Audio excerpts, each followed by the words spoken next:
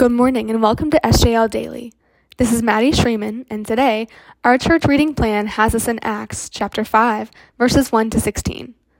This chapter is most known for its first portion of Ananias and Sapphira's death, but this morning I want to focus on verses 12 to 16 because this portion of the chapter discusses wonders and growth in the church.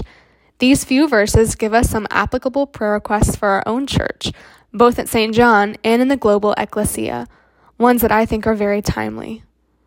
Verse 12 talks about how there were continually miraculous works done among the church through the apostles. This was a direct answer to prayer from Acts 4, verse 30.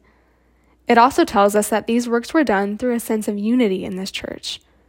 It strikes me that the church's unity, a sense of togetherness and like-mindedness, was such a factor in the doing of miracles.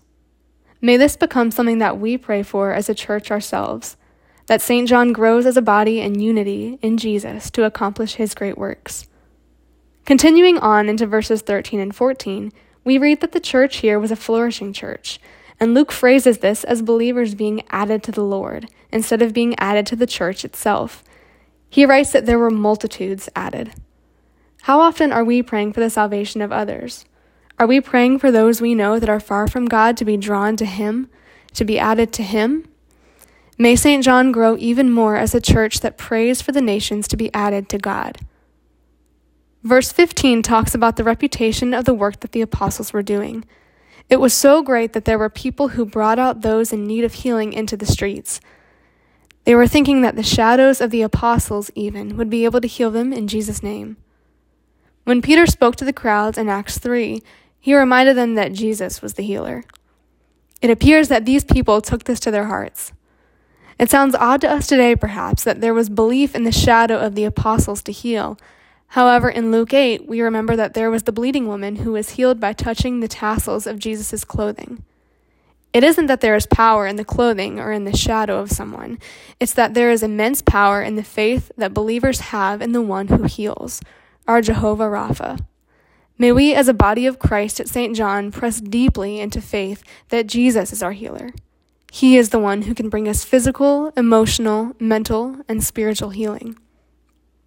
In this church, verse 16 tells readers that there were people from all over Jerusalem who were brought in need of healing, both physical and mental. God delivered them. They were all healed, Luke writes. God chose to bring healing to this church, to this unified, pure body of believers. He gave them a blessing of healing by his power. The apostles were carrying out their work commanded to them into the areas surrounding Jerusalem.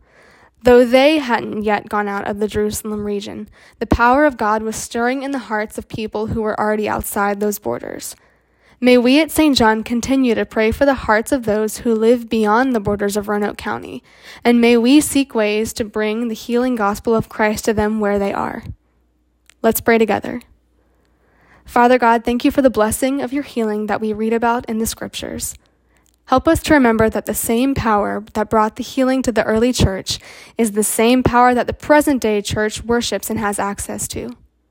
With the reminders of Acts 5 in mind, Lord, may our church grow in several ways. May St. John grow together in unity and humility for your will, not our own.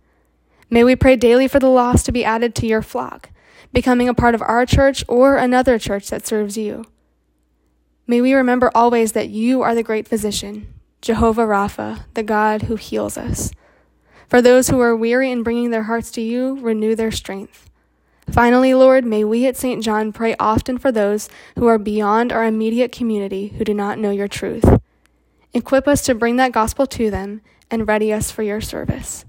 It's in your name we pray. Amen.